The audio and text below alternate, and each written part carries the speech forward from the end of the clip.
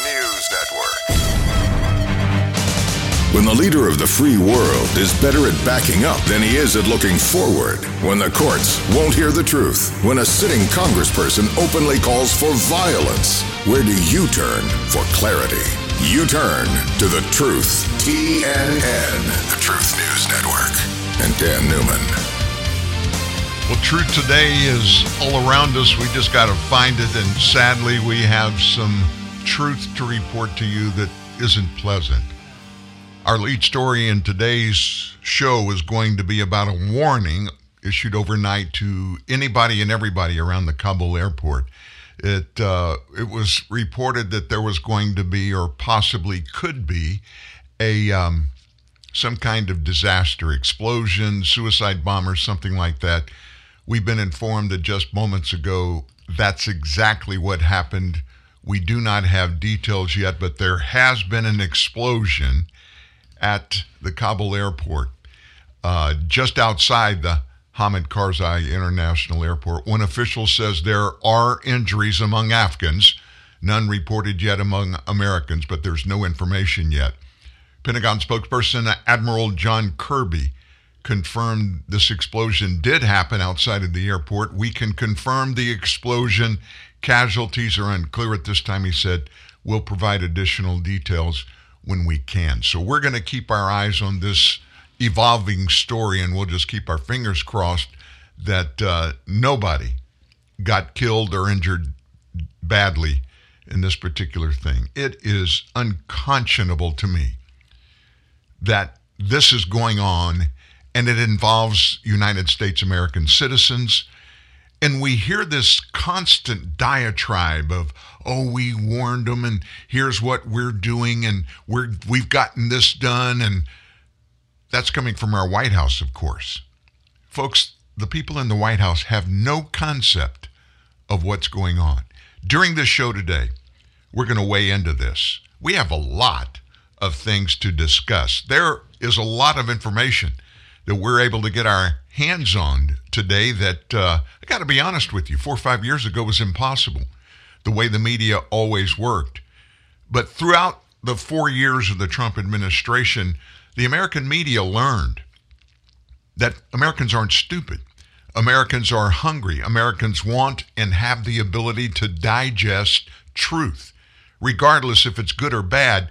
And we don't need a bunch of political hacks on the air after they give us a news story, then telling us what that news story actually means. We're not stupid. Americans get it. We get the media. We get our government. We get Democrats. We get Republicans. And we get the far left. We get the policies that we as Americans have to live under, that those 535 sycophants that find themselves in control of our lives in Congress and make all the laws. Well, maybe not all of them. Joe Biden's got his pen, 65 or so executive orders bypassing the constitutional lawmaking body of this government, the U.S. Constitution, and he just goes out and changes laws, adds laws, deletes laws, willy-nilly. His Remain in Mexico cancellation. The United States Supreme Court slapped him on the hand and said, you can't do that. And you know what it was almost funny what the opinion that came out of the Supreme Court with that ruling was, look, that program was working under the Trump administration. It was working. It was stopping a bunch of illegalities that were happening at the southern border. And you, Mr. Biden, Mr. President, by canceling that program, you put Americans in harm's way needlessly. And so the Supreme Court popped him for that. Can you believe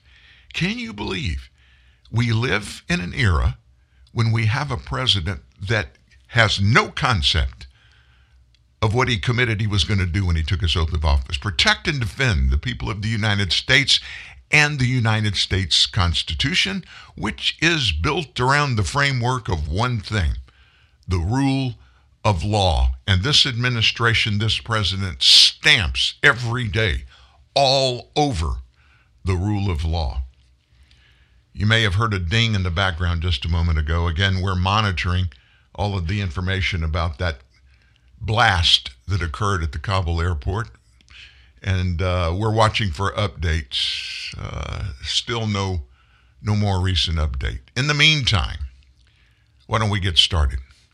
First of all, at any time, when you want to weigh in here, if you want to make a comment, if you want to ask a question, please come on in. Toll free, 866-37-TRUTH. That's 866-378-7884. Now, that travel warning we told you about that was issued overnight by the State Department, it warned people that were in and around Kabul to stay away from the airport. The UK got the word, not the US, but the UK got the word of that and passed it along to us, and it came originally to us from British Armed Forces Minister James Heapy. And he said that the credibility of the intelligence about this attack or terror-suicide attack that was going to happen was very credible. In fact, his term was more likely than unlikely. Did you pick up anything in what I just said? This is the part that just fries me. The British Armed Forces Minister got that piece of intelligence, and we didn't have it. Why would the British get it first if we didn't? We supposedly, we're told almost every day, we have the greatest intelligence infrastructure on planet Earth. And the Brits are telling us about imminent danger that our intelligence community didn't even have any info about. Or if they did, they didn't share it. And I'm not so sure that the second part of that's not the truth. The intelligence community has totally failed America throughout at least the last 4 years. They turned into nothing but a political arm of the Democrat Party during the Trump administration. They propagated, promoted, put together, propped it up, kept it going. The Russia collusion hoax, which is exactly what we were told up front by guess who? Donald Trump. And the Democrats' favorite son, Robert Mueller, tried with 50 million U.S. taxpayer dollars and 20 in-the-tank Democrat investigative attorneys on his staff. They had subpoena powers, subpoenaed 400 people, millions of pages of documents, had testimony from over 200, and did not find any Russia collusion, any involvement on the part of Donald Trump with the Russian government. That's the people that did not get the news overnight that there was a very credible threat of a terrorist attack at the Kabul airport. The Brits got it. We were too busy looking into the January 6th riot stuff. According to Representative Adam Schiff out of California, he made a big announcement yesterday. And of course, you know, if Adam Schiff makes a big announcement about anything, it's got to include Donald Trump. And he said, quote, "We are going to subpoena Donald Trump to appear before this select committee investigating those responsible for the January 6th riot, the attacks on the Capitol, and all of the 535 members of Congress." They're too busy to do that to keep America safe. They're scared. I almost used the S word there, but I'm so glad I didn't. They're scared to death that Donald Trump's coming back to D.C. And it's not so much that, you know, I think Donald Trump could really turn us around again if they just leave him alone. I don't think they would ever leave him alone. I don't see why he wants to take another run at this thing, because they are never going to leave him alone. He doesn't need the job. I mean, he's got a lot of money. He proved to America and the rest of the world what he could do. And he was always thought before he was inaugurated that he was just a braggadocious television stud, a billionaire. That's all the world thought he could do. And then he showed everybody how bad, how horrible politics in the U.S. were. I mean, it is what it is, folks. And they're up there doing this. They're up there looking into the January 6th riot. A committee appointed by Nancy Pelosi. They're going to find the facts. The FBI, folks, with thousands of investigation people in place already, an infrastructure that has access to the latest technology. And they have been investigating this thing, and they arrested almost 500 people that were allegedly involved in it. And they're prosecuting them. People are already in jail from that. And Adam Schiff and Nancy Pelosi think they can do a better job? No, what Adam Schiff and Nancy Pelosi are up to has nothing to do with the rule of law or with the January 6th riot. It has to do with Adam Schiff's 24/7, 365 days a year obsession with Donald Trump. And all of this is happening. And you and I are not only paying in real money for all of this, we're paying for lost leadership. For all of these Democrats in D.C. holding up a process of building America, really building it, not the Joe Biden style, but really building America after it was a fraudulently foisted pandemic on us that shut down the nation. And they're still doing it.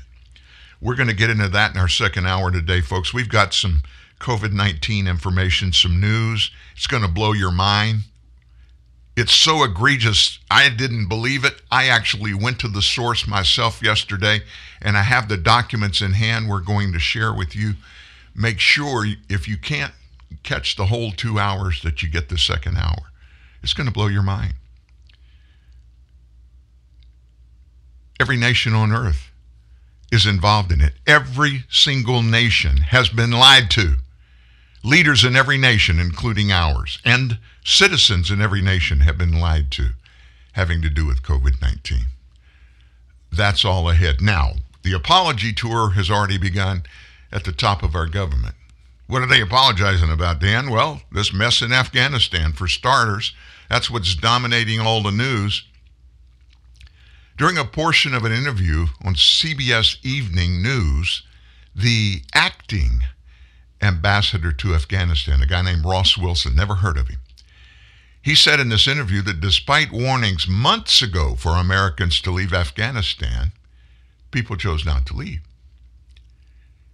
That's their business, he said. That's their right. We regret now that many may find themselves in a position that they would rather not be in, and we're determined to try to help them. Now, let me put this whole mindset in context. We've heard everybody that gets up in front of a microphone or a television camera and talking about this Afghanistan thing. I'm talking about people in our government that are being interviewed. And have you noticed that every one of them will go back to that fallback line? People chose not to leave. People didn't listen to us. Folks, let me tell you this. I look back in history, I can think of at least a dozen different instances where the United States federal government would just pull Americans out of particular countries in some nasty circumstances, and they didn't go ask these people, hey, we think something bad's going to happen. Do you want to come out? Do you want us to help you get out? I never have seen that happen. Maybe it has, but I would think it would make big time news if it did. And there has been and still is a lie that is perpetrated from Jen Psaki at White House briefings to the Secretary of Defense and to the Secretary of State. Listen to this lie. We don't have any idea how many Americans are in Afghanistan, and where they are in Afghanistan. We have no idea because they don't have to. When they go in, we know they're going in. We don't know how long they're going to be. We don't know where they are, and they don't have to report into us. Listen to what their law says. The State Department, if you want to go to Afghanistan, there are two things you have to do. Number one, you have to contact our State Department if you're a U.S. citizen, and you have to apply for a visa of some particular sort. And our State Department is the one that issues that. Secondly, through our State Department, you have to apply for an entry visa from the Afghanistan government. And guess what is required in both of those pieces, both of those visa applications? You have to provide copies of your round-trip airfare. And guess what those have? They have specific dates and times and the airlines. Secondly, you have to fill out forms where you're going to be staying, address, the times you're going to be there, the times you're going to leave, obviously, is confirmed by your plane ticket. And any movement that you make outside of what's on your visa, the host government has to have that so they know where you are. It's not just for Afghanistan. Of course, now everything has changed about going to and getting from Afghanistan. If you're American, all of that is off. But folks, what I'm telling you, Antony Blinken, Secretary of State, his office, they know exactly how many Americans are in Afghanistan, where they're located, where they've been, how long they've been there, and when they were planning to leave. They are not calling people up and haven't been for months, as this interim ambassador just said, Ross Wilson. We told them, and they chose not to leave. And we don't know where they are. The numbers we heard were staggering. Initially, it started at like 20,000 Americans. Then it went to 15,000. Then it went to 10. And now we understand that it was originally, they are saying, close to 5,000, and there are 1,500 left. I call BS. Let me tell you about this administration. If you haven't seen this, if you haven't watched, and if you don't come to the same conclusion that I do, please call us and tell us how you got to your conclusion and what it is. They are scared to death that a bunch of Americans are going to get hooked up staying there, and they and the world, all of us, everybody in the world that has access to a computer or a television, we're going to watch as they execute Americans live and broadcast it around the world. They are petrified that's going to happen, and they don't want us to know the facts. Every day on even CNN and MSNBC and all the three of the broadcast news networks, ABC, CBS, NBC, and of course cable news, Fox News, we're seeing and hearing Americans that are stranded in Afghanistan. They're calling their friends, relatives, news people, they're members of Congress that represent them back in the United States. And they're talking about how they are struggling to get out of Afghanistan. And this government is feckless. Now, let me tell you something you probably don't remember. Do you remember the horrors that happened in Benghazi, Libya? You remember when all that took place 10 years ago or so? You remember everything that was covered up in the Obama administration. You know, they made it. They put it out there that Benghazi attack on our consulate there and the killing of those Americans, including the Libya, our ambassador to Libya, all of that was because of a uprising by the Libyan people over a video, a movie about Libya and about Islam that was released in the United States. All of that was a propagated lie. It was endorsed by our government. The National Security Advisor at the time went on 7 Sunday morning news shows and put that story out there to make it be, we're innocent. They were just some mad Islamists. And they just went around and look what they did. They were taking it out on us, only to find out later that whole thing was a cover-up, folks, of what the Obama administration was doing. They told us We were giving guns to some Syria rebels that were trying their best to take out the Syrian government of Bashar Assad. Bashar Assad, if you remember on his watch, he was killing. I mean, there was a purging of Syrian people using gas, chemical weapons on his own people. None of that was true. What was true, we were giving weapons away, big-time weapons we were giving away. Who was the Secretary of State then? Hillary Clinton. Who was the leader of the military at that point on earth at that time? The current Secretary of Defense. And who was number 2 in the State Department at that time? Antony Blinken, our current Secretary of State. All of these people were involved in that and were involved in the cover-up that was revealed in congressional hearings, and nothing was done to anybody. Nobody paid a price for any of that. We're looking at the same type of situation happening again right now in Afghanistan. And guess who's going to pay the price?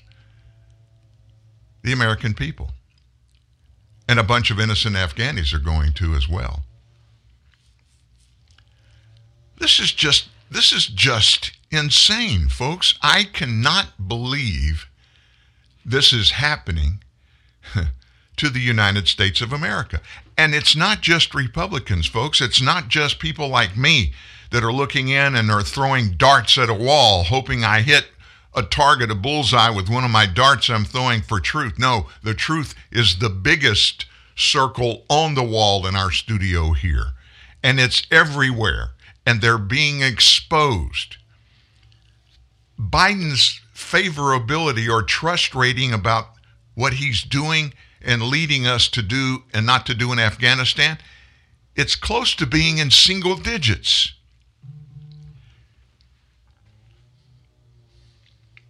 Three U.S. troops injured in Kabul. Second attack right now near a hotel. It's ongoing. It's going on right now, folks. And this is happening on Joe Biden's watch. Everything, every single part of this thing, militarily, intelligence, politically, every piece of it has been being handled wrong since he became the president of the United States. This did not have to happen, and it's not over yet. Even Democrats in Congress are pessimistic about this job that's going on. Here's Democrat Congresswoman Houlihan talking about this and about the Americans that are stranded. Congresswoman, what is your confidence level that the U.S. can get everyone out of Afghanistan that we want to get out by August 31st? I would assess that as being pretty low. I think if you do the math, just simple math about how many people we believe that we need to be successful at extracting, whether our own people or those who have helped us, 6 days from now, we aren't able to accomplish that number of people. So I'm a little bit less than optimistic about that particular date certain.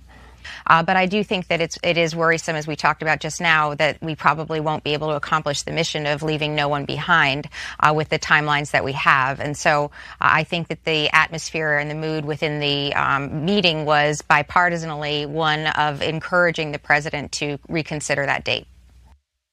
Democrat Congresswoman, not very confident we're going to be able to get everybody out. I just got another update from what's going on this morning. Explosion, a second one in Kabul, happened close to a hotel, and it's been reported there are American casualties. Wow. We're watching it. We'll keep our eye on it. Meanwhile, let's just move on and talk about some important stuff like what are former people in the military? What are they saying about this? Former NATO Supreme Allied Commander Admiral James Stavridis, he sounded off on Afghanistan's fall to the Taliban after our withdrawal of troops. He said yesterday that the U.S. has lost this conflict already with Afghanistan. He emphasized the importance of not allowing Afghanistan to become an ungoverned space. Well, he said, as we say in North Florida, sometimes you have to know the difference between quitting and getting beat. And what I mean by that is we have to go to recognize that in this case, we have lost this conflict. Great break, therefore. We need to be thinking ahead on what we do that's in our interest. That's why I was encouraged, extremely so, to see Ambassador Bill Burns. You know, look in a dictionary under diplomat. That's his picture. Go to negotiate with the Taliban. We need to think about how we can come in over the horizon if we need to. There are practical things we may need to continue to do militarily, intelligence gathering, all of those kinds of things. So it's correct to say getting these Afghan partners out is a part of salving the wounds of Afghan veterans. Another big part, he said, is making sure that going forward we ensure America's safety. We don't allow this to become an ungoverned space. We don't allow another 9/11, and we do that if we have to from over the horizon. We do it with the combination of diplomacy, economic incentives, militarily if we need it. We've still got a big job ahead in Afghanistan. The game has changed, and we've got to change with it. Now remember, this is a former NATO Supreme Allied Commander, an admiral. Kind of knows what he's talking about because he obviously has been in conflicts before. Why wouldn't this administration listen to people that are not those generals and admirals that sit in offices and they smoke cigars and they think about their political lives that are ahead and what they're going to do and all that? We need to be speaking to the people that are in charge, that are officers in our military, but the ones that are downstream, the ones where the rubber meets the road. You understand what I'm talking about? Joe Biden, he basically rips into anybody that doesn't support him politically. Have you noticed that? It doesn't matter what it's about, the conversation is about. It doesn't matter what's at stake and the circumstances and the details or in context ever. If you say something that is contrary to the drivel that Biden has put out there publicly, you're a bad person. You're immediately painted. You're marked. You've got a bullseye on your back. Have you heard the name Sami Sadat? Well, Major General Sami Sadat commanded 15,000 troops fighting the Taliban, leading the Afghan army. Major General Sami Sadat. He said he lost hundreds of officers in an army, the Afghani army, that counted 66,000 dead in total. He said they were hit by up to 7 car bombs a day. And in a fury-filled essay, he took our president to task. He said Biden's withdrawal announcement triggered defeat for the Americans and the Afghanis in Afghanistan. He said that's when everything started to go downhill. If the army lost its fight, he said, it was because of Biden's disrespect and disloyalty. You remember Biden stood up there and said, well, we thought we had everything handled. We'd put all kind of money, all kind of training into the Afghani army. And they just, when Taliban rolled in, they just put their guns down and just rolled over and played dead. And I'm paraphrasing what Biden said, but in context, that's exactly what he said. Afghan armed forces lost 66,000 people in 20 years of fighting. It doesn't sound to me like anybody rolled over and played dead. Once again, you disagree with Biden, you cross Biden, you're in his doghouse and you never get out. In fact, the White House, every day in these press briefings that Jen Psaki runs, they're looking for applause. They're looking for people to say, attaboys, for what they've done with this failed an unexplainable evacuation. The Biden administration focusing on the specifics of this thing. You know, this thing, it encompasses flying thousands of evacuees out of the country on short notice, framing this operation as overperforming historic standards and defying expectation. Those are their terms, overperforming of historic standards and defying expectations. I don't know a single human being that has looked at this from the beginning and would say that they are overachieving and they are defying expectations in what they've done. In fact, the numbers, as I told you, 24% say he's doing okay in this. Just 24%.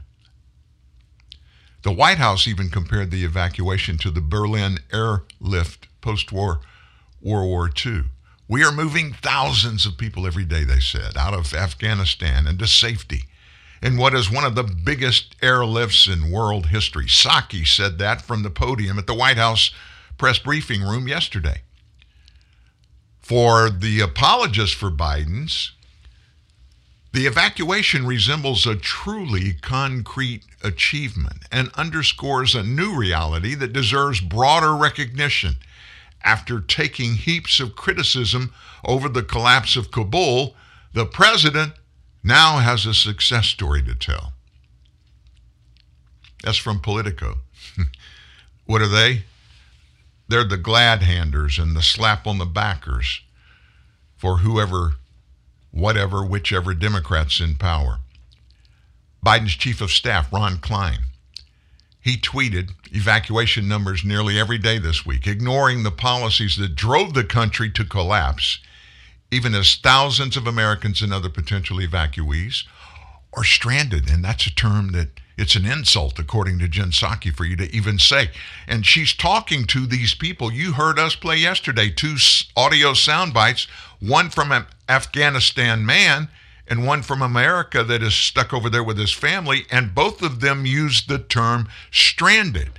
And according to Psaki, it's insensitive for them to use the word stranded, coming from the people that are stranded over there. Buoyed by the evacuation numbers, aides and allies have begun to make the case that the White House's accomplishments should get more credit and attention. They've noted that the evacuation figures exceed the estimates the administration initially put out and that the press corps said was possible. Senator Chris Murphy, oh my gosh, he lives in a la-la land world. He's a Democrat from Connecticut, a very wealthy guy. You see him all the time, and he's out there in the tank for every far-left Democratic cause. He applauded the results of the evacuation. In fact, it didn't take 2 weeks to evacuate 50,000. It only took 10 days. Lots of work still to do, he said, but it might be time for a bit of a reassessment by the media of this operation given the actual results. 50,000, he said. 50,000 is a number that they gave us. I watched overnight as planes were leaving from the Kabul airport. One of them that holds 376 people had less than a dozen people on board. How many of these quote-unquote 50,000 people are actually Americans? Most of them, folks, are Afghan refugees. Most of those people, we don't have a clue who they are. We don't know if they're real or if they're plants. We don't know if they're terrorists or not. We do know factually that a bunch of people that we have gotten out when the biometrics resource identification process was used, when they got to that first leg, wherever it was going to Qatar or to Germany, we found out they're terrorists. This is actually a copy in some ways, in some respects, of what the Biden administration is doing at our southern border. Just basically letting anybody in that wants to come in with no concept of who it is. We don't know what diseases they're bringing. We don't know what on their backs they're bringing in the way of massive criminal activity that they've been involved with, much of We're finding out when they get here and get arrested here and they're checked out, they committed a lot of these crimes when they were here illegally before. They got deported and are coming back in. And then there's the sex trafficking, the human trafficking, and the biggest thing, and it's probably the least thing that's talked about, is illegal drugs. There has been enough fentanyl that has been caught at our southern border. These drug traffickers coming in with fentanyl. There has been enough fentanyl that we have caught to kill every American in our country. And just imagine how much we didn't catch, how much got through. Nobody wants to talk about this. It's all about, hey, look at the shiny things. Don't get into the substance of anything. Don't worry about anything that we don't tell you to worry about. Just shut up, sit down, and listen to us. We got this. You don't need to trouble yourself with all this crud. We'll tell you when it's time to worry. After all, my name is Joe Biden. I'm President of the United States, and I'm from Delaware. It's almost like the movie Ten Commandments. So it is said, so let it be done. We're going to take a short break. During the break, we'll get you the latest news out of Kabul. We do know, however, as we go to break, we do have American casualties. We're here asking people from all over what they think of Lipton green tea. Let's hear what people from Texas have to say. How about China? Germany? How about people from the North Pole? Or Mars? What about mimes? Oh, right. People with their jaws wired shut? Oh. Yeah, a barbershop quartet. Oh, you guys are great. How about race car drivers? What about you, high school glee club, here on a field trip?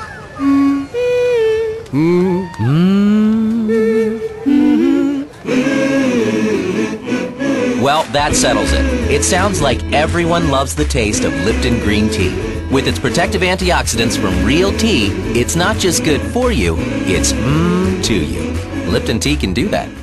Hi, Tom Bodette. Motel 6's new improved website lets you book a room and save more for what you travel for faster than ever. Even faster than you can find your keys, which you swore were right on the little hooky thing by the garage door where they always are, and we can land a robot on a comet, but we can't keep keys from disappearing. Oh, here they are. Left them in my jacket. Don't you hate that? I'm Tom Bodette for the new improved Motel6.com, and we'll leave the light on for you.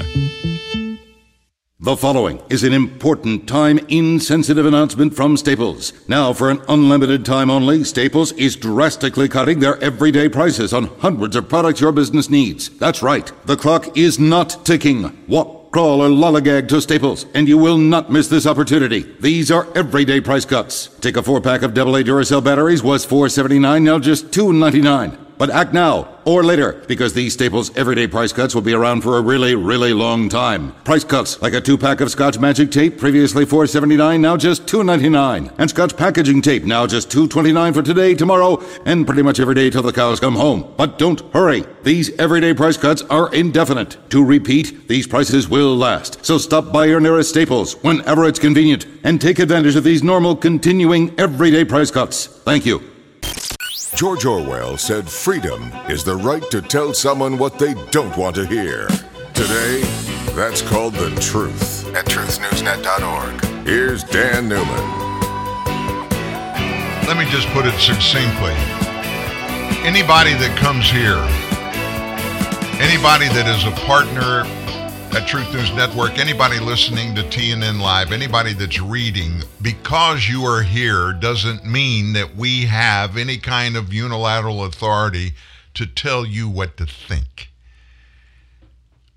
It's not the same, and it's sad that that's not the feeling that permeates throughout today's media, not just in the U.S., but around the world, but that's exactly the way it is, folks.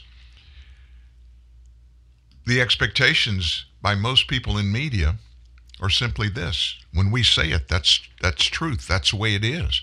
And if you don't believe us, there's something wrong with you, not us, not with the information we're giving you, even when we're wrong. And of course, we very seldom will ever come back and admit that we were wrong. In case you weren't here earlier, just as we went live, it was reported there was an explosion just outside Kabul airport. As a matter of fact, since there have been multiple explosions, and there are a number of Afghani casualties. We've been told that 3 members of the U.S. military have been injured. 3 U.S. Marines were injured. And we're keeping an eye on it throughout the show. Of course, we'll have any updates for that, and I'm sure we'll have a bunch of them in the next few hours. Going back to where this president is on this, it's almost become comical because every day he comes out and does a short speech of some kind. He may take a few questions. Most of the times he doesn't. But it's amazing to watch people, even CNN and MSNBC, right after the president speaks, they'll come on and give a list of things that he said that weren't true, things, many of which are just flat out lies. And this is resonating.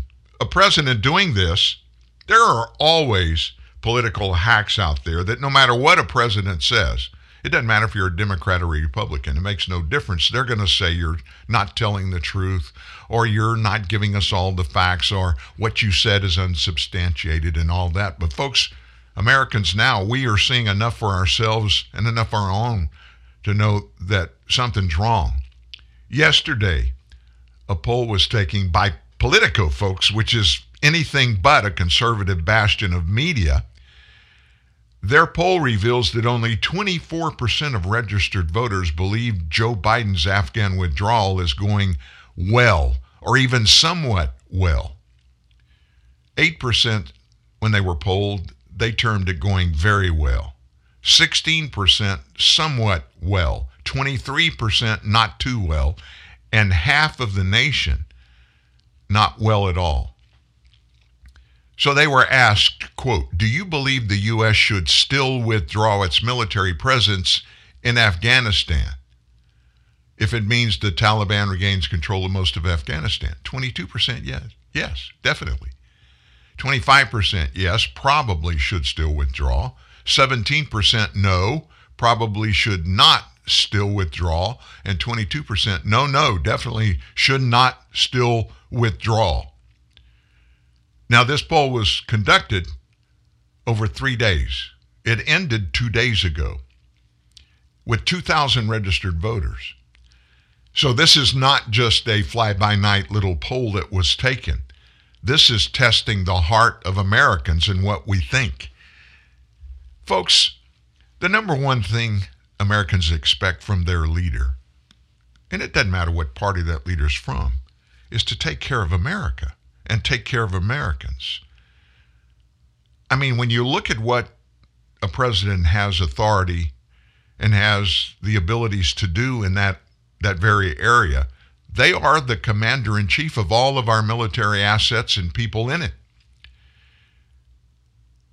They're responsible for that. It's not just a, hey, buddy, you get to be the boss of the whole military.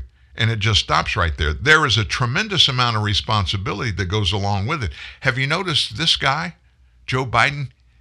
He doesn't want responsibility for anything. He just wants to talk about the good stuff or the things that he wants everybody to believe are going on and calls them the good stuff when the facts say 180 degrees different.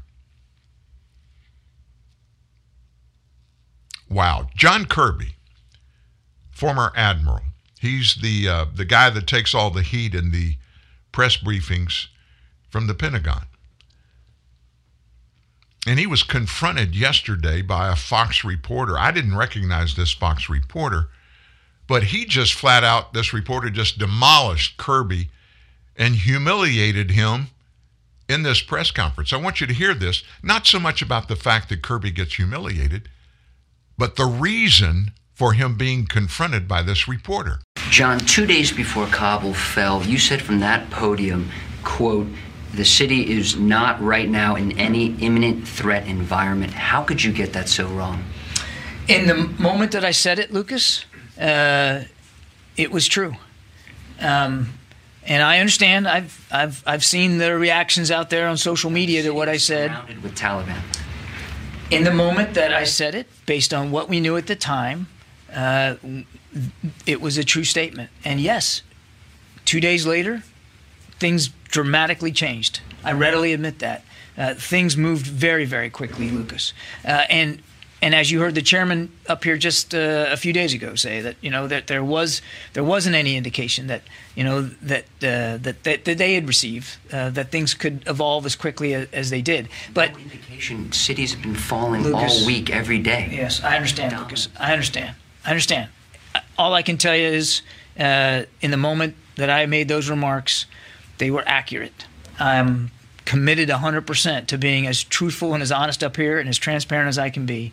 And I'm comfortable that while others may ridicule what I say and take issue with it, I'm comfortable that what I'm giving you is the best information I have the moment that I have it.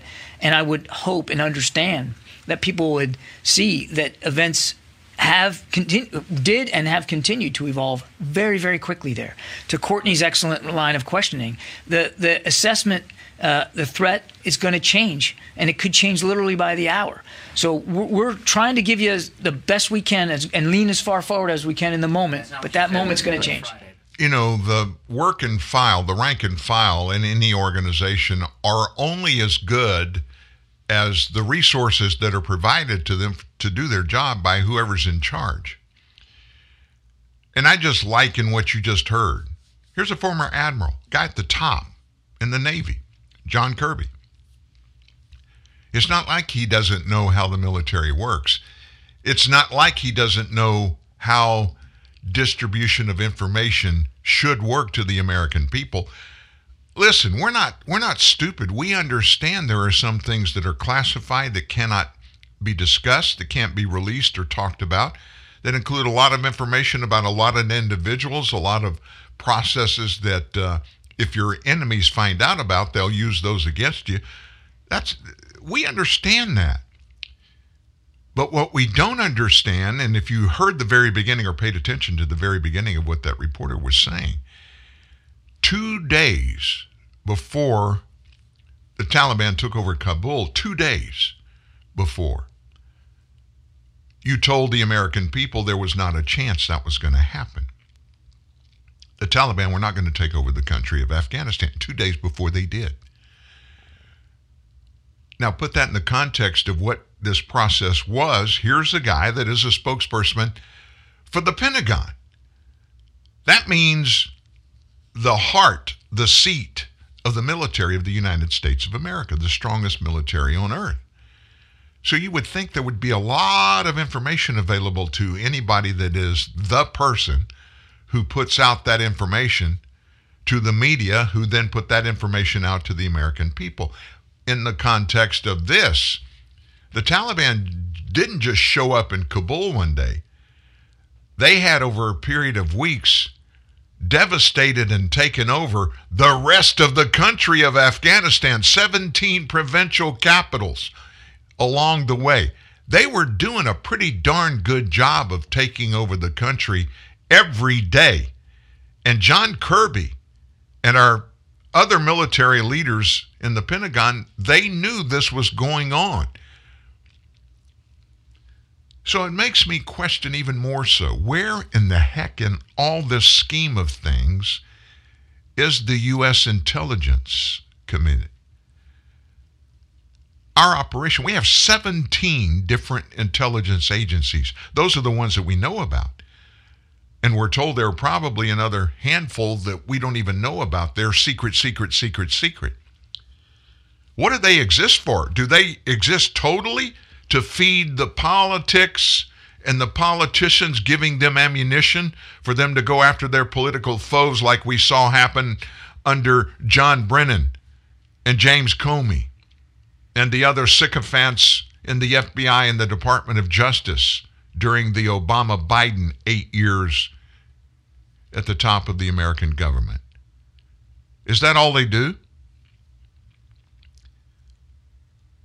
This information that we gave you in our first wording when we went online today, when we started this broadcast about there's a very credible threat that there's going to be an attack on the Kabul airport, and telling everybody, our State Department reached out and said, all Americans, you need to get away from the airport. That didn't come through any of the American intelligence agencies. It came through the British. Where is the American intelligence community in all of this? 3 troops injured, U.S. troops injured, we're told. And there's another obvious, glaring, in-your-face thing coming out of this Afghanistan debacle. Jen Psaki, I would almost call her Biden's information babe, but I can't do that. That's sexist. That would fit what Joe Biden might say with his speckled past, but it's insensitive, so I won't call her that. I'll call her who she is, the White House Media Communications Director. You probably heard this. There are 24 California students and 6 adults that went with them to visit Afghanistan. These are refugees from Afghanistan that are going back this summer before school started back here in the U.S. to visit with family members. Those people are stuck in Afghanistan. 24 students and 6 parents. So yesterday in the press briefing, Psaki was asked if she knew about an LA Times report that a group of students and their parents from California's El Cajon Valley School District are currently stranded in Afghanistan. There's that nasty word she doesn't like, stranded. Here's what the reporter asked. The LA Times has a story saying that a group of students and their parents are in Afghanistan. Do you have any more information on that? Psaki replied, I do not. Who has recently traveled into Afghanistan, she stated. Now she's asking the reporter about this. This is the person that goes in every day and sits with the President of the United States, sits with former General Lloyd Austin, Secretary of Defense, John Kirby, spokesman for the Pentagon, Antony Blinken, Secretary of State, and she didn't know this was even going on. The reporter noted the students and their families are apparently stranded in Afghanistan. I don't know for certain what that's all about. Then she replied, I certainly don't have additional information on that. I know, as our Secretary of State just noted, when he went through a thorough summary of American citizens and our contacts and our focus over the last several days, he gave an update. I'm happy to take that information if there is something more detailed to have. So her response in this briefing, it shocked congressional advocates for the American citizens that were trapped in Kabul. They just assumed.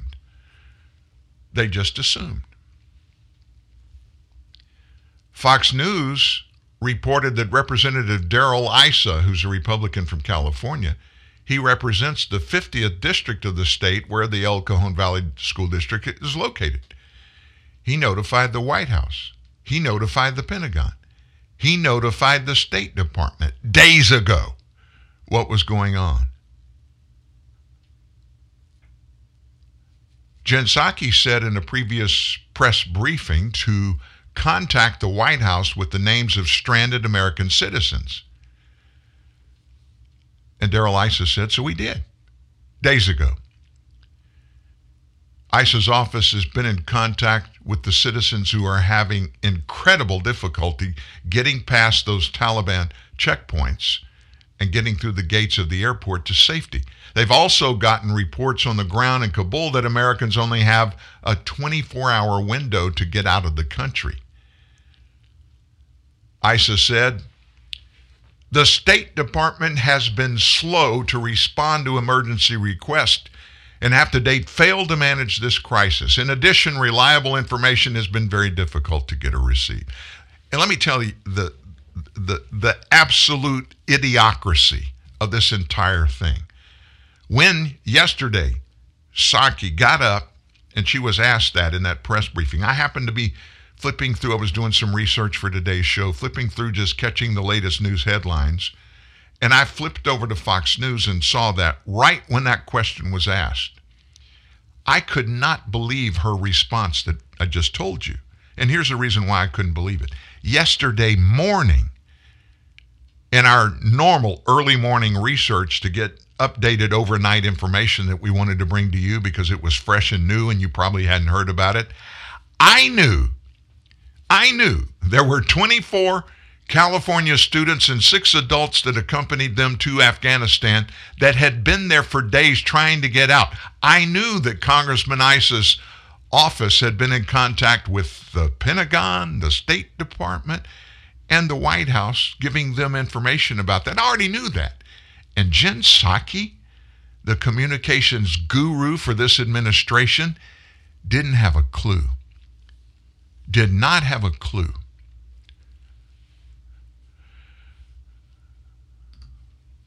That just blows my mind.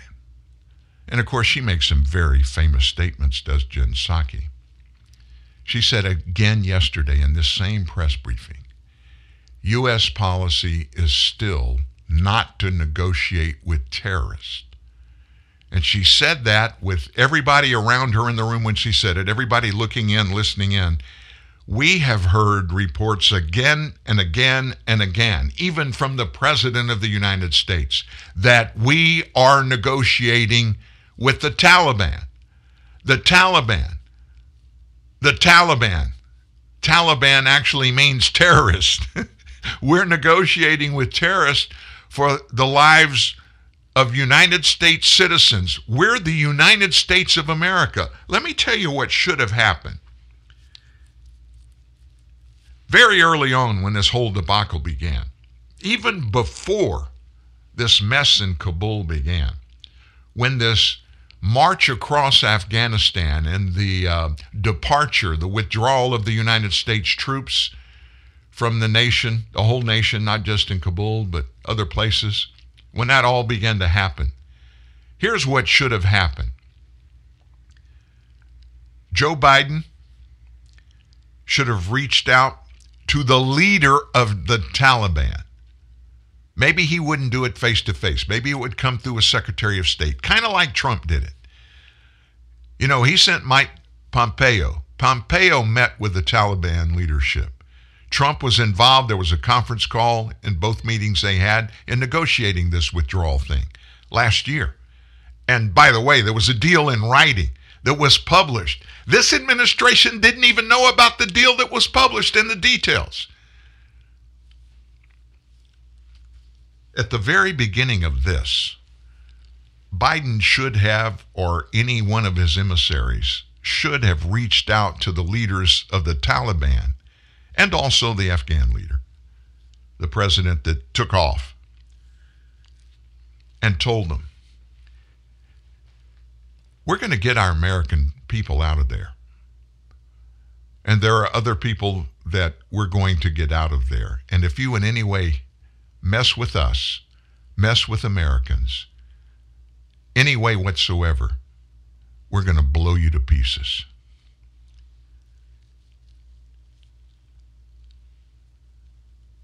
The bully stood up in the face of the President of the United States. And when Joe Biden sent the head of the CIA in on Monday, very secretly to meet with the Taliban leader, when he did that and he did not go in and tell the Taliban what our demands are and the penalty for not letting us get our people out, when he didn't do that, the Taliban knew. We won. We beat the United States. The president is a coward. And they're just going to let us do what we're going to do, so we're going to tell them what we're going to do. If we want to tell them, we may just do it without telling them. And there's nothing this president will do. Nothing. He's doing exactly what he did under Obama. Obama put him in charge of our withdrawal from Iraq. You remember that? Millions of Americans couldn't believe we did it the way that it was done. And Joe bragged about it, just like it's happening right now. Oh, we're doing a great job. We're getting all our people out, and everything's cool. Nothing's happened. All kind of crap has happened, and it's happening every day. Stuff we may never know about because they've got the media in their pockets too. And the mainstream media, they don't put out anything that makes any Democrat look bad. You know, the truth. When it makes them look bad, they don't put the truth out. They don't even think twice about it. That's just the way they function. Meanwhile, people are dying every day. People are being slaughtered in the streets of Kabul. We've got people that are being told by the State Department one day, hey, don't do anything. An hour or two later, hey, you need to get to the airport. We can't guarantee your security, but you need to get to the airport. If you get here, we're going to get you out of here. Have a great day. People are picking up the phones and calling home. Help us. We're not getting any assistance. None whatsoever. From our State Department. We don't know what to do. So how do you think this makes us look to the world? Let me give you an example. Who's our number one ally? Well, I think it used to be Israel when Benjamin Netanyahu was the prime minister. Maybe not so much there now. Probably Britain. Probably Britain, our greatest ally. Nigel Farage, you know the name. He's the former Brexit party leader in the UK. He came out slamming the Biden administration's Afghanistan blunder yesterday, and he argued that the crisis has led his country, Britain, feeling they're betrayed. Under Biden, Farage said that there is no way a British Parliament right now would vote for any type of military cooperation with America. Here's exactly what he said. The medium-term problem is the resurgence of international terror, already evidenced that extremist jihadi groups are all over the world, have taken great cheer from what the Taliban have done in Afghanistan and to the U.S. And so if we do find ourselves back engaged, and let's be honest, the last few years, we've not seen major terrorist atrocities in the West. But if they start to happen again, and we start to think, well, how do we go out again and try and stop these cells that are spreading international terror? How can we do it with the Americans? How can we do it with an ally that is treating us with contempt and betrayed us, and in the bargain, many of our own citizens? He wasn't through. He continued. Certainly, if a Biden or Harris administration, honestly, there is no way a British Parliament right now would vote for military cooperation with America led by this administration. And that's a very sad thing to say, because since 1917, the UK and America have been side by side in virtually every major conflict. We've been the closest allies in terms of military action, in terms of intelligence sharing, in terms of culture, in terms of business. You couldn't have a better ally in the world. And right at this moment, I'm sorry, but there's no way we could enter into another operation with you. Our number one ally on the planet for generations basically just came out and said, we're done. We're done. We're going to take care of us. Y'all take care of you. Taking a family of 5 to the amusement park can cost a small fortune. Oh, yeah. So to save some money, we thought, hey, let's bring the amusement park to us. Yeah. Go ahead. All right. Step right up, young man. Are you ready to ride the wacky waterfall? That's just the bathtub with the shower head running. Nope, it's the wacky waterfall. It's a shower, Dad. Waterfall. Wacky. There's an easier way to save. To get a free rate quote, go to geico.com. Then buy online, over the phone, or at your local Geico office. Genuine Ford Parts and Service presents a word from your wallet. Are we at the gas station? Oh. Yeah, I know. I'm feeling these gas prices, too. I'm the wallet down here. Head to a Ford dealership. Why? Proper vehicle maintenance. A new air filter can save 19 cents a gallon. Correct tire inflation up to 6 cents a gallon. Wow, that sure adds up. Fat wallets are very in right now. Right now, Motorcraft air filter replacement is just $19.95 or less. Replacing a dirty air filter can increase fuel economy by as much as 10%. Well, done. That was easy. Maybe you should listen to your wallet more often. Well, you're typically pretty quiet. Well, I didn't want to be a pain in the... Hurry in for the best deals we've had in years. Money-saving rebates on brakes, batteries, tires, and more. See your participating Ford dealer today. Are you sure we should be out here? It's pretty cloudy. Come on, that'll pass. Really? I don't know. Yeah, just swing. I'm holding Swing! Bob? Whoa. Looks like someone could have used Yahoo OneSearch on his mobile phone. Try Yahoo OneSearch and get news, sports, even weather. Get better results. Text weather and your zip code to 92466. Be a better golfer. Yahoo! Standard carrier text messaging rates apply. And now back to John with the weather. Yes, Andy. Tonight, a big storm. Storm this! Get the soccer offer from Pizza Hut and Pepsi. With every 2 medium pan Super Supreme, you get a real soccer ball and 4 cans of Pepsi for free. Yes, a real soccer ball and 4 cans of Pepsi for free. Yes, Pepsi the soccer ball. Don't miss the Pizza Hut and Pepsi soccer offer. With every 2 medium pan Super Supreme, you get a real soccer ball and 4 cans of Pepsi for free. What about the weather, Eddie? Don't resist and call 19,000 now.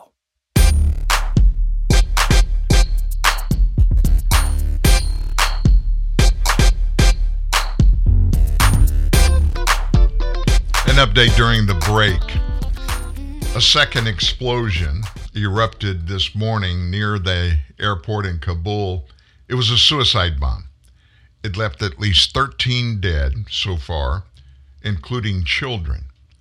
A U.S. official added American troops were among the wounded. No reports of American casualties, but 13 deaths, including some children.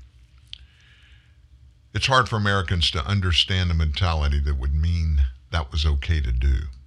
Because when these suicide bombers go out, folks, they go out knowing that they're going to try to kill their specific targets, whoever that may be. And they know there's going to be fallout around that there are going to be other people injured and other people potentially killed. They don't give a rip if it's kids, if it's women, men. Death is their number one focus. It's hard for Americans, it's hard for me to comprehend what that's all about, understand why anybody would do that. But yet it happens. It happens every day around the world. And I don't see it getting any better anytime soon, and we're sure not helping the situation with our government operations. Wow. Some more bad news coming out of Afghanistan. The State Department have detailed 5 cases where Afghans attempted to use fraudulent American passports to get on flights headed for the U.S. Now, who would be doing this? What would be the purpose? You would think, oh, they're desperate. They just got to get out of that country.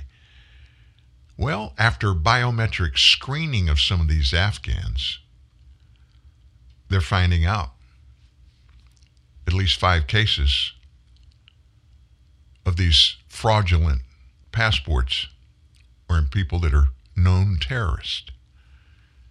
It makes you wonder, all these other flights that have come out of there, how many terrorists slip by? Just like coming in across the southern border, folks, exactly the same thing. We just don't know. Now, we told you how the Brits are thinking about what we've done and what we've not done over there. What are some of the other people around the world in government thinking about? Anybody talk to Vladimir Putin, see what he thinks? Well, he weighed in overnight. You know how difficult and alarming the situation in Afghanistan currently is, he said at a Congress of the ruling United Russia Party yesterday. He referred to the Taliban terror group's takeover of Afghanistan when it deposed Kabul's U.S.-backed government. We are keeping a close eye on this situation, actively cooperating with our allies in the Collective Security Treaty Organization. The CSTO, that organization, is a regional military alliance of former Soviet republics, and it, of course, is led by Moscow.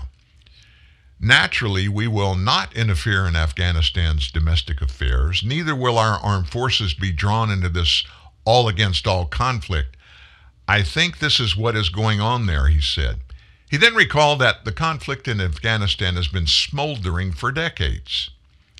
The former Soviet Union has its own experience in that country. We have learned our lesson. You remember they went in there in Afghanistan, the Russians did, in 1979, supposedly to support the country's then communist government as it fought against anti-communist Muslim guerrilla groups during their Afghan war.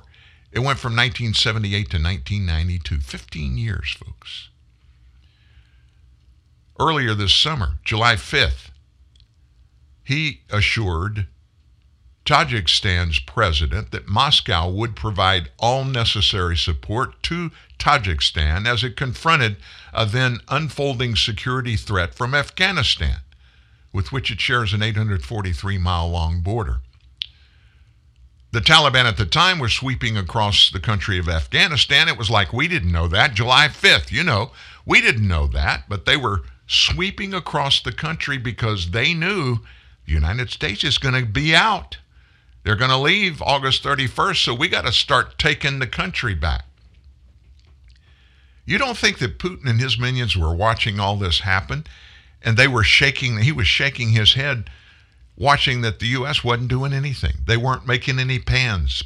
They weren't pulling people out. They weren't pulling out military. They weren't pulling out billions of dollars of military infrastructure, weapons, and vehicles, including 40 aircraft vehicles. 40. Most of them helicopters that the Taliban have. So we heard what Britons think. You just heard what Vladimir Putin thinks. Where is the respect around the globe now for the power of world's number one power, economic and military, the United States of America? Where is that? Gosh, I have no clue. I can't see how anybody would look at us with any measure of respect now. Can you? I mean, when they look at our domestic issues going on now, we have a government that's locking people down, that wants to go back to putting people in isolation, forced isolation. And don't think that's a far-fetched idea. We've got a report coming from down under in Australia in just a few minutes. You're not going to believe. You're going to hear the audio and news report of what is going on there, what was going on last night. You're not going to believe what a democratic country on planet Earth is allowing to happen in their nation regarding lockdowns, forcing their citizens to do things and not to do things. Do you know that in Canada, folks, over the last week, none of this is covered in mainstream media in the United States, but in Montreal, Canada, over the weekend, there were riots and demonstrations that involved 500,000 Canadians who are lashing back at the egregious lockdowns being forced on Canadians by their government over COVID-19. Similar stuff is happening in Australia. New Zealand, remember, it's a small little country off the southeast coast of Australia. It's not big. They don't have a lot of people, but it's a pretty good-sized country, and they've been very aggressive at tackling the COVID problem there. And they actually went to a zero tolerance. If there were any reported cases of COVID in New Zealand, they put the country in total lockdown and kept it that way until that infection was over. They've been doing so good. Last week, one person tested positive on a COVID test. They have totally locked down the entire island nation. New Zealand is in lockdown right now. Big brother. Big brother. Now we told you, we've got some very, very critical information in the COVID-19 wars and battles here in the United States. And this battle, it's never ending. It's about truth that we're not getting. You heard last week something that never has happened before in U.S. history. the Federal Drug Administration, whenever they're contemplating, based on research, findings, testing, all those kind of things, when a new drug or a new procedure is about to become approved, FDA approved, which gives it legitimacy, and it triggers a bunch of other things we'll talk about in a moment are going to happen. They never talk about it until bam, it happened. News media say, just released, the FDA did this. The Biden folks, Dr. Fauci and others, 2 weeks ago, they began to tease. It looks like the FDA is going to approve the Pfizer vaccination, fully approve it. And that's going to make Americans comfortable enough, the anti-vaxxers, to know now the FDA's approved it. That's the stamp that gives legitimacy to any medical procedure or any medication. Go get vaccinated. They started touting that. And sure enough, August 23rd, the FDA, we were told, gave full approval to Pfizer's vaccine. First one to get it, right? I'm in my hands, I'm holding the actual release with the specific language of the Food and Drug Administration. Here's what it says. Listen very closely. On August 23rd, 2021, having concluded that revising this emergency use authorization, it's abbreviated EUA, that was issued by the FDA previously for use of the BioNTech manufacturing GmbH for COVID-19 vaccine mRNA. Again, BioNTech, that's Pfizer's product. They issued this emergency use authorization, temporary and partial approval for this particular drug.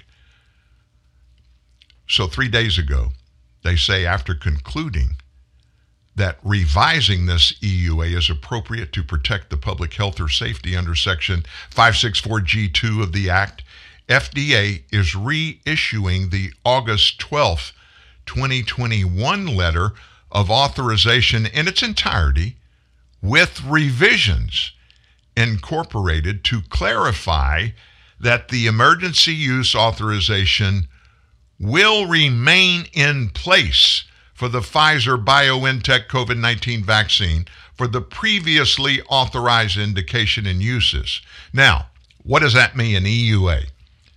That does not mean, folks, that the FDA is saying anybody can just go out and use it. Just know that it's still not totally approved, but the testing makes it look like everything's okay. And because we have emergency COVID cases around the nation that are rising, we're going to let the emergency use be authorized, the EUA. But it's supposed to be used only under the care, the direct care of a physician or institution, hospital in other words.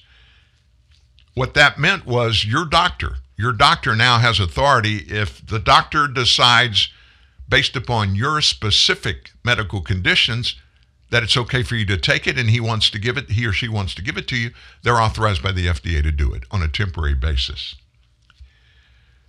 Now, what I just read you is not what we heard from the media all week long, and not what you're hearing from the media today. Listen to what I'm telling you. That Pfizer-BioNTech COVID-19 vaccine is not approved by the FDA. Now, they did some wordsmithing here. You're not going to believe this, folks. What nobody told us was at the same time, Pfizer has been working on another vaccination, and its name is Comirnaty, Comirnaty, Comirnaty COVID-19 vaccine.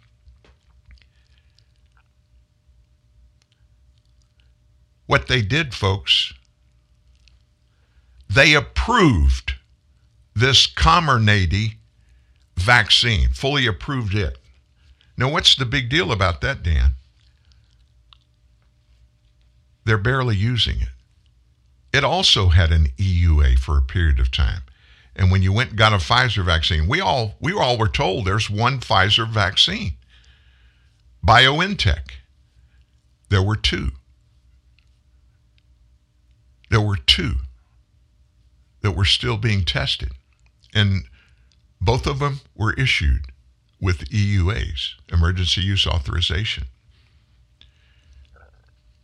But the second one, the one you hadn't heard about it, the one I just told you, Comirnaty, COVID-19 vaccine under the EUA for certain uses that are not included in the approved BLA. So here's what's going on, folks.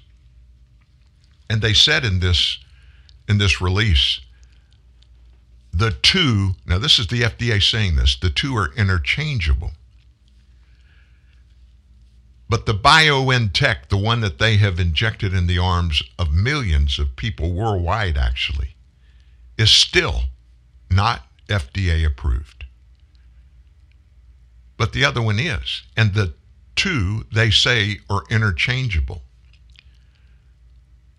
Now, what's at the bottom of this? What have I told you? What have we told you always here at TNN? Follow the money. When a medicine is in emergency use authorization status, the drug company is indemnified of any liability. In other words, any adverse reactions that happen from that medicine, anybody dies, it creates any problems that turn into whatever they turn into, the federal government indemnifies that drug company from any financial liability. So the BioNTech, as you know, we've tracked the adverse reactions to these vaccinations as published by the CDC, by the way. We give you the numbers. 20,000 roughly people have died. Most of them that have died are from the Pfizer BioNTech vaccination. So what does that mean, Dan? That means that anybody that had any issue with those, I'm talking about the really bad, reactions that we've told you about, including everything from miscarriages, heart attacks, myocarditis, pericarditis, permanently disabled, thrombocytopenia, any of those kind of things. If it happened and it came from a vaccination of the BioNTech Pfizer, Pfizer has no liability, no culpability. The United States government covers them. So they approved the other one. Now, what does that mean? That means any reaction that anybody has to that new one, if you take it, the new Pfizer, that it's really not new, it's been out there, they're just not telling anybody. The Comirnaty vaccine, if you take that and you have a reaction because it's now fully FDA approved, Pfizer's liable for any of the financial fallout, the culpability for any of that because it's their drug. But then the FDA says the two are interchangeable. What they're doing is telling Pfizer, if I was you, I wouldn't give that new one, the Comirnaty vaccine. I'd stick with that BioNTech one. Because if people have adverse reactions from that, you're not going to be liable. But because we're telling the world the Pfizer vaccine is fully approved by the FDA, everybody's going to go get vaccinated now, feeling comfortable that everything's okay, that the FDA finally said, here's the green stamp, the thing that matters the most, the gold recommendation by the most knowledgeable, the most reputable federal government medical entity on the planet, the Federal Drug Administration, that everything's okay. The last numbers that we got from the VAERS website on adverse reactions from our vaccines, last one we have in total ended on July the 30th. Deaths. Listen to these numbers. 12,374 total deaths reported from around the nation to the CDC, which means, according to the CDC, many more died. Those are just the ones that were reported. Now, the breakdown of those deaths. The Johnson & Johnson, 658. Moderna, 3,167. Unknown. In other words, they don't know which manufacturer vaccinated the people, 38. Guess how many deaths are attributed to that Pfizer BioNTech vaccination? 8,511. By far the greatest number. That's deaths only. So what does that mean? That means Pfizer has no liability for any of that. Anybody that had a problem that took that vaccine, we hate it for you here at Pfizer. You know, we stepped out on the limb. We spent millions and millions and millions of dollars in research to get this thing to the marketplace to protect all of you. We've done our best. So the taxpayer is going to step in. Oh, by the way, the taxpayer is going to pay for all these vaccines. That's why Pfizer has made billions of dollars in profit last year, as did Moderna, as did Johnson & Johnson. Meanwhile, people are rushing to get the Pfizer vaccination. Just because you think something's right doesn't mean it's right. Just because you think something's wrong doesn't mean it's wrong. But always get the truth about right and wrong here at TNN, the Truth News Network.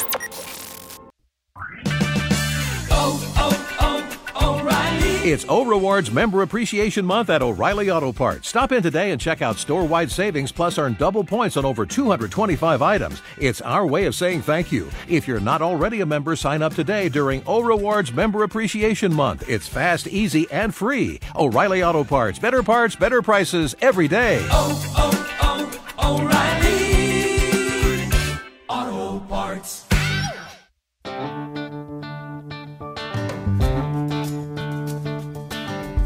Long live the courageous, the tenacious, the ones who push forward and give back.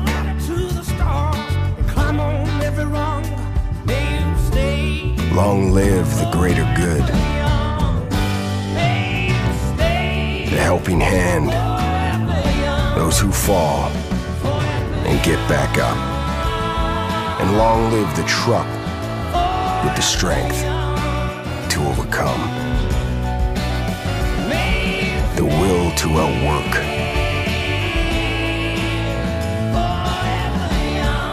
and the commitment to outlast them all. Ram, proven to last.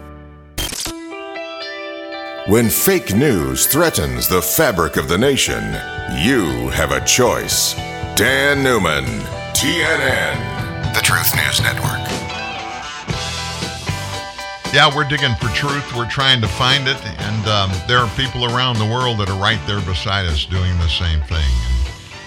And it's really amazing to me that every day we're getting real news information from real medical professionals from all around the world, not just the U.S., out of Europe, out of Asia, even out of Israel. And it's stuff that we're not hearing from our mainstream medical experts like Dr. Anthony Fauci. And of course, the narrative goes, if any of these people, these independent, not government-related or government-controlled medical authorities, if they give us information, instantly the go-to thing for the experts, the so-called experts, is just to diminish the credibility of anybody who thinks opposite of what they think. So here we are, world citizens, not just U.S. citizens, but world citizens. What are we supposed to think? Who are we supposed to trust? What are we supposed to believe, and what are we not supposed to believe? And we can't get to the bottom of that. We struggle, and we have what we think are the answers, the correct answers. But we don't have solid answers. But what's happening every day, folks? a little bit of the layers of confusion, the layers of deception are being peeled back by a consensus of people who have had enough and are doing everything that they possibly can do to get the truth out to people, so at least people can take the things that they are telling us that are true and put them beside the stuff that we're hearing from these so-called experts and determine for ourselves what things are true. Now, I told you about what's going on in New Zealand. They're totally locked down again. But folks, in Australia, it's turned into tyranny of the Australian government. And I'm not exaggerating when I tell you that.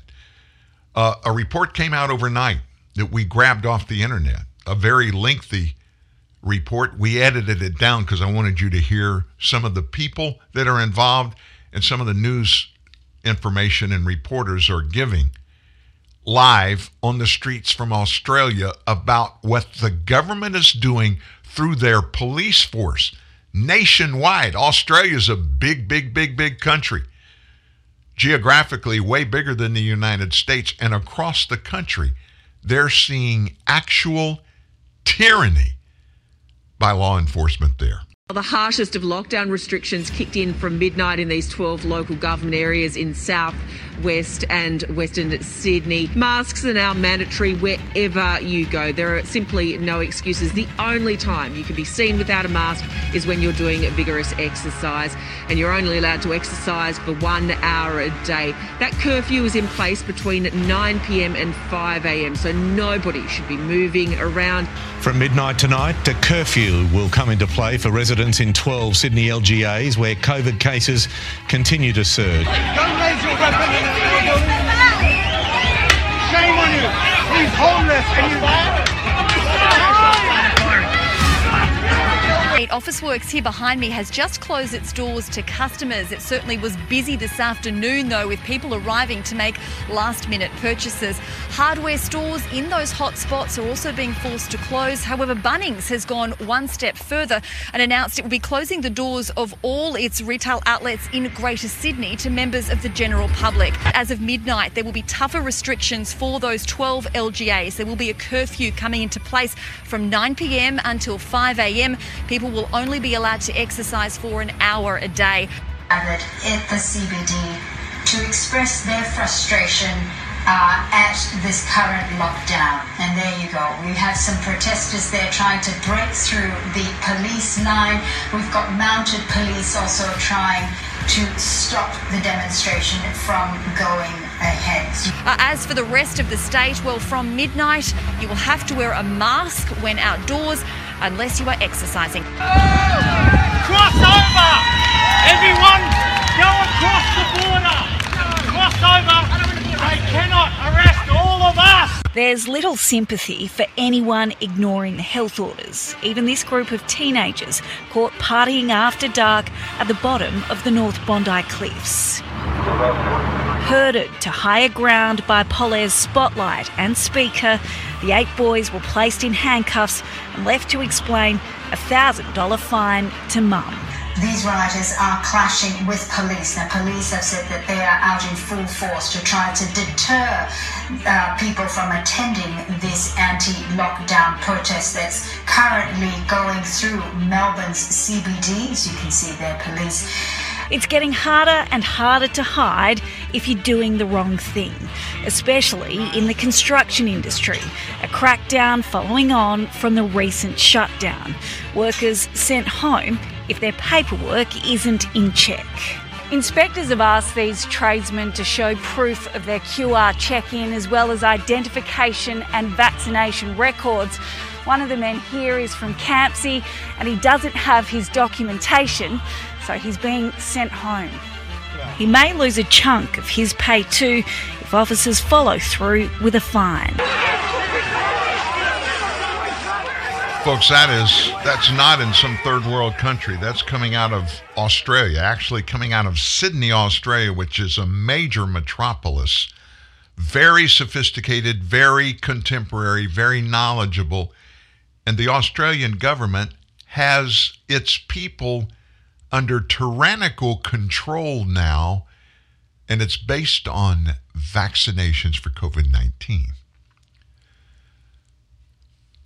I don't want to ever scare anybody. I don't want anybody to think that we're trying to control people, control the narrative, control a thought process. But this is really getting out of hand and very quickly. Listen to this one.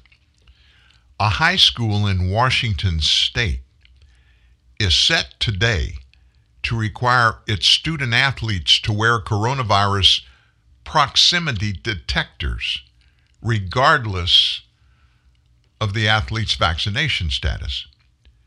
Parents were informed by the Eatonville School District that the school had received grant funding which would allow administrators to track by mandating that players and staff wear detectors. If a student or coach tests positive, we will have immediate information regarding athletes and coaches' contacts so we can more tightly determine who might need to quarantine. That comes from the Eatonville School District Superintendent, Gary Neal.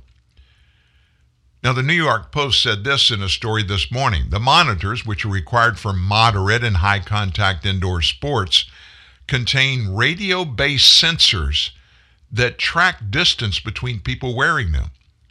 But district officials insist student athletes aren't being traced while they're off the field. However, despite the school district's assurances that devices will only be worn during practices and games, parents object to both putting tracking devices on their kids and being forced to sign consent forms for their kids to be able to play. One parent said, "I was notified if I didn't sign it, they couldn't play." A parent who has a son on the school's football team. "I signed it, but I did so reluctantly. It's either that or he doesn't play. Above all, they're putting tracking devices on my kid," the father said. He plans to have the children get vaccinated even though it goes against his better judgment, because vaccinated students who test positive can simply resume playing sports more quickly than unvaccinated players after their first negative test. The vaccine now be tracked when you're at practice, he said. Where does this end? I feel like this is an experiment on our kids to see how much we can put them through before they start breaking. So the school district, after all the noise, the initial noise about this hit the fan, they're delaying the implementation of the mandate as they gather additional feedback from the parents. Now, you may be saying, well, Washington State, it's a very leftist, very liberal state. Yeah, it is. But I don't think this nation is a very far left nation. I think that if anything, politically, this nation is so close to right down the middle, it would shock everybody if we knew. In fact, I think it's leaning conservative. And primarily because the big lefty states and people live on the coast. On the East Coast, it's New York, Massachusetts, Connecticut, New Jersey. On the West Coast, California, Oregon, Washington. And then there are spatterings throughout the central part of the nation, like the states of Illinois as an example, that are left-leaning, but the most of the rest of the country are very right down the middle in thinking on pretty much everything. This is sounding to me more and more every day like our government is testing us. Rand Paul, senator from Kentucky, he actually said this. It appears to him that our government is very stealthily over a period of years now, beginning back, I guess, after 9/11, is beginning to see just how much of our liberties and freedom Americans are willing to voluntarily give up in the name of protecting us. Think about it. Protecting us from COVID-19. This is not a bunch of private companies that went out when they heard there was this horrible virus that's going around. So we're in business to help people And we can make some money when we do that. So let's go crank up our research operations and find a way, find a vaccination or whatever to take this thing on. It didn't happen that way. Typically in healthcare, in medicine, in pharmacy, that's the way it works. Not so much now. This whole thing was initiated by people in our government, by the National Institutes of Health, Centers for Disease Control, Federal Drug Administration, and the likes of people like Dr. Anthony Fauci. More than a healthcare operation to this guy, to me, it just sounds like this is a giant execution of trying to take control, more and more control, to take away the individual rights that are guaranteed in our first 10 amendments. And cede that control to our federal government. With that, of course, comes any of these operations that we're going to do for you as a government. You've got to pay us to do it because we have to have money to do this. And so taxes go up. They seize more and more control of infrastructure, more and more control of law enforcement, more and more control of the military, more and more control of the political process. And though these far lefties, and far left I'm talking about, you start at the middle of the Democrat Party and just take off to the left. Everybody down that road, they're the folks that want this government to bear more and more responsibility and more control over the American people. And they do it by telling us they can do it better than can we. We used to determine that, folks, specifically in elections. Americans always had the right to control who was in government by expressing our opinions of who is most qualified and better to do all these things by voting for and against people. But now there is no question about it. Nobody that is reasonable, nobody that is truthful can say that all elections are fair in this nation. They're not. There is egregious cheating that's going on. And every month, more and more evidence comes up of massive cheating that has gone on. And yet our government, they continue to work to keep all that hidden. Why would they do that? The only plausible explanation I can come up with is for more power, more control. Just some things to think about. Let me tell you another little thing that popped up over in Israel, a great medical community on planet Earth. Could a simple drug that's been on the market for decades, is there one out there that could successfully treat COVID-19? Well, remember this, the very early one that was touted and worked a lot, and of course these government sycophants jumped all over again to keep it out of the public conversation, was hydroxychloroquine. That's been around since the 1950s to handle some autoimmune problems that Americans have had. And it's done so very, very effectively. One of them is lupus. I have a friend, a good friend of my wife, who has taken hydroxychloroquine for the purpose of lupus for 40 years, very effectively. And it appears more and more, although nobody will admit it, that COVID-19 is a autoimmune disease or an infection, virus, if you will. And it should work. There's another drug out there, ivermectin, that's been used on your animals, your dogs, your cattle, your pigs, for years. And it works against the COVID-19 virus, but yet they poo-pah it, and they tell people, don't you dare use it. There are warnings that are coming out, although it's been very effective, even being used in humans for decades. Israeli scientists now have the results of 2 clinical trials to back up claims that a research team there found a drug on the market since 1975 can reduce the threat of COVID-19 to the same level of a threat of common cold. A professor who's the director of Alexander Grass Center for Bioengineering at Hebrew University of Jerusalem and his research team made a significant breakthrough in understanding how the coronavirus reproduces in our lungs. We all know, doctors have told us, that is where the COVID-19 virus attacks us at, in our lungs. And here's what the professor said. Viruses are parasites. They can't replicate on their own. They're essentially a box of protein with a single strand of genetic material inside. In order to make more viruses, you've got to get inside human cells. This doctor, who worked together with Dr. Benjamin Tenoidler at New York's Mount Sinai Medical Center, saw how the virus prevents the routine burning of carbohydrates in the lungs, and that causes fat to accumulate.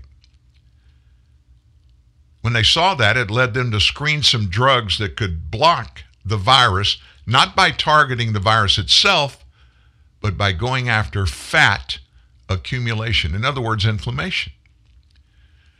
That led them to the lipid-lowering drug called Tricor. It's fenofibrate. It's an effective antiviral, showing it both reduce lung cell damage by helping the cells burn fat, and suddenly, guess what happens? The virus reproduction stops. Totally stops. So they did some trials. Obviously, you're going to do that. You've got to if you're ever going to get anything out in the general public.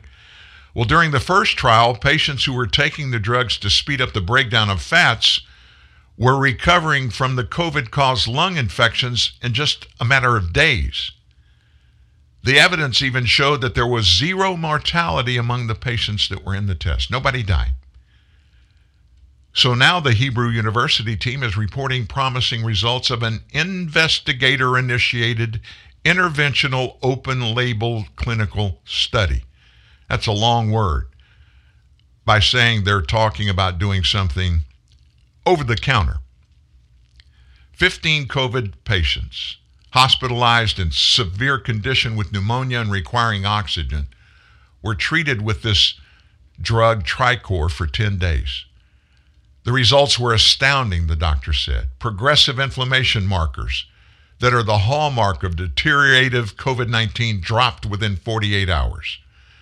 Moreover, 14 of the 15 severe patients didn't require oxygen support within a week of treatment, while historical records show that the vast majority of severe patients treated with the standard of care require lengthy respiratory support.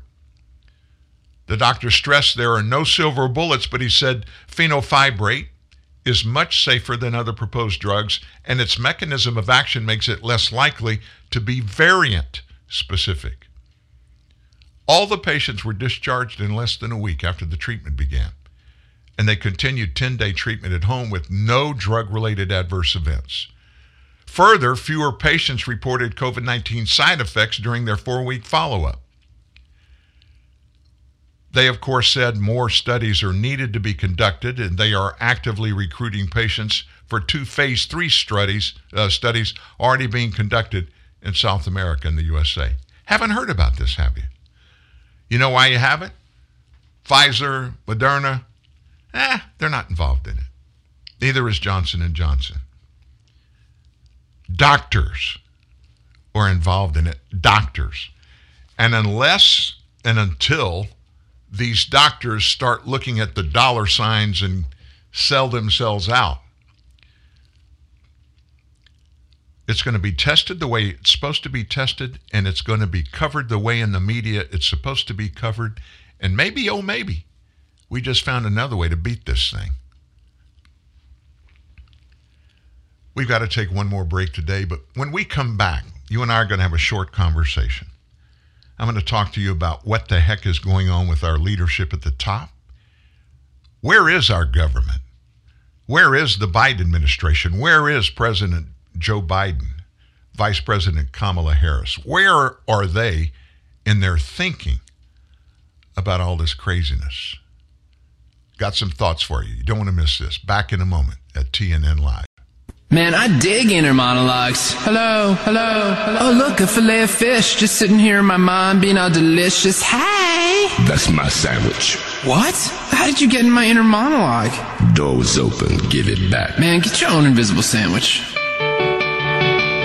Any day is a great day for a Filet-O-Fish sandwich. And right now at McDonald's, you can get 2 Filet-O-Fish sandwiches for only $3.33. For limited time only, prices and participation may vary.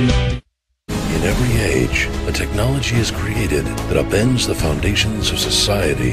The wheel, the printing press, the internet. Now, in a world sliding into financial chaos, a new technology is changing the way monetary systems work around the world. It is called Bitcoin. Bitcoin is a new form of money, controlled not by banks, governments, or corporations, but through mutual commerce between free individuals. To learn more, visit weusecoins.com. American Ladders and Scaffolds. Deal with the experts. Scaffolding rental and setup. Installation of truck racks, Lear truck caps, tonneau covers, and van shelving. Fall protection. Ladder and scaffold training and inspections. Little Giant Ladders. Custom access ladders and guardrails for commercial buildings. American Ladders and Scaffolds. Delivery everywhere, every day. American Ladders and Scaffolds. We take you higher. We take you higher. So it's this beautiful summer day, and while most guys would say, let's go to the beach, Donnie says, hey, let's go to Pilgrim Furniture in Mattress City. They're having a warehouse sale. I say, are you serious? He says, your place needs furniture, and at the sale, you can get beautiful stuff and save 50, 60, even 80%. So we go to the Pilgrim warehouse sale. I buy a sofa, a love seat, and this really cute dinette set. But the big thing is, we pick it out together, Donnie and me. Maybe this relationship is going somewhere. The warehouse sale at Pilgrim Furniture in Mattress City. Talking about this pharma company, big profits. James Psaki just sent me a text and he reminded me the number $38 billion profits by Pfizer, Moderna, and Johnson & Johnson. So far. And you know they only have one customer. You're kidding. Who's the one customer? You are, the United States taxpayers. The government's paying for all of this. You don't pay for a COVID-19 vaccination. You go get it. The government pays for it. 100%. $38 billion. So as we leave today, let me ask you a question. What's going on? What do you think is actually happening out there? What's our government up to? Is this the best we could do? I'm talking about president, vice president. Is what we are seeing coming out of Washington really what American Democrats voted for last November? I know it's who they voted for, but is it what they voted for? We got a Congress that's hell-bent on one thing and one thing only. And that's not crafting legislation for any American. Their work in this legislative session has been exclusively about rushing to get measures passed that are going to be certain to cement a Democrat majority in both houses of Congress forever. While they're doing that, they're taxing and spending our great-great-great-great-great-great-grandchildren into poverty. And they do it all for the cause of, as they say, investing in our nation, investing in our infrastructure. No, they're not talking about roads and bridges, folks. Their definition of infrastructure skips right by the roads and bridges thing and jumps on the backs of what they call social infrastructure. So what the heck is that? Well, being the smart guy that knows where to go to get definitions of the Gen Xers terminology, I did just that. And I still don't know what it means. You decide. Here's the official definition of social infrastructure. Social infrastructure is a subset of the infrastructure sector and typically includes assets that accommodate social services. Examples of social infrastructure assets include schools, universities, hospitals, prisons, community housing. Social infrastructure does not typically extend to the provision of those social services, such as the provision of teachers at a school or custodial services at a prison. You got that? I really get it now. But for those who don't quite rise to the level of wokeness that's necessary to comprehend what that all means, let me dumb it down. Social infrastructure is real infrastructure, they say, that adds on all the egregious and nasty spending poor projects for legislators that wouldn't get passed if they were standalone pieces of legislation. And they include real infrastructure items plus a whole bunch more. Congress doesn't have time to put together details of these spending bills, then send them to the appropriate committees to be analyzed, discuss them, debate them. In committee hearings, folks, they go there. These bills do, every bill does, to examine specific pieces. When they held committee hearings on legislation, that's what they did. They formally had a process called regular order. They had witness testimony about the pros and cons of each bill. Hearings included introduction of amendments, committee approval process, and then if they passed out of committee, they'd go to the floor of the House for more discussion, more debate, more amendments, and then finally, the voting process.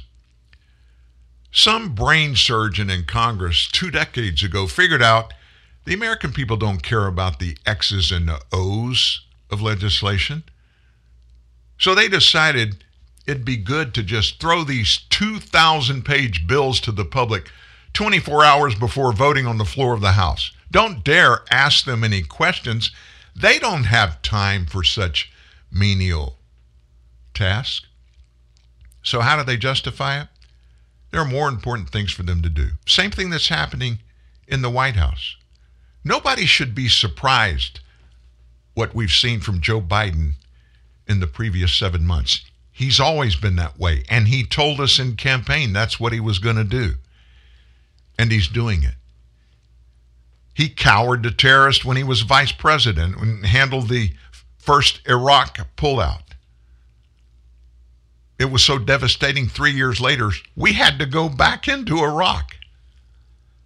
And here we are in Afghanistan, and he's doing the same thing. Do we really deserve this, folks? Is this what you voted for? No, nobody voted for it, but that's what we have.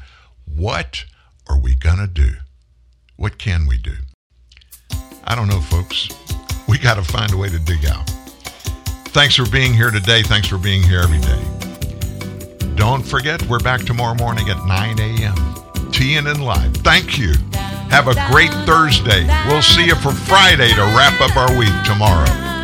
I'll see you then. Sitting there and feeling lonely, had my blue eyes for you only. Suddenly you turned around and smiled at me. It wasn't my imagination. Had no doubts, no hesitation. When it comes to love, I know where I wanna be. Is it real? Am I dreaming? I've been waiting like this for someone like you. Can't believe you are here with me. Got the best and I can't hide it anymore. I want the world to know that, baby, you're mine. You are blowing my mind. We are two of a kind, baby, you're really mine. Now I see what I've been missing. It's the happiest girl you're kissing, baby. Only you can make me feel like this.